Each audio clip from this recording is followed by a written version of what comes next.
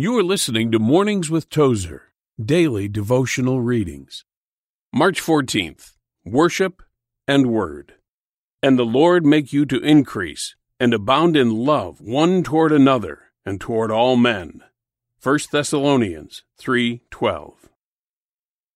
I must take issue with those in the churches who insist that the worshiping saints do not get anything done but worship.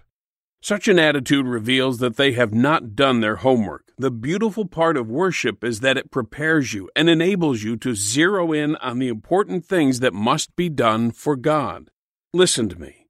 Practically every great deed done in the Church of Christ all the way back to the apostles was done by people blazing with the radiant worship of their God. The great hospitals and the mental institutions have grown out of the hearts of worshiping and compassionate disciples. It is true also that wherever the church has come out of her lethargy and into the tides of revival and spiritual renewal, always the worshipers were back of it. A survey of church history will prove that it was those who were the yearning worshipers who also became the great workers and the selfless servants.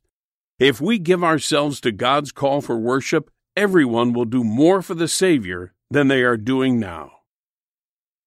Lord, I worship you this morning. I praise you for your faithfulness and goodness.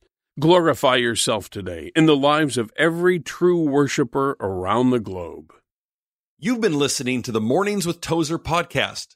To discover more on the life and writings of A.W. Tozer, visit awtozer.com.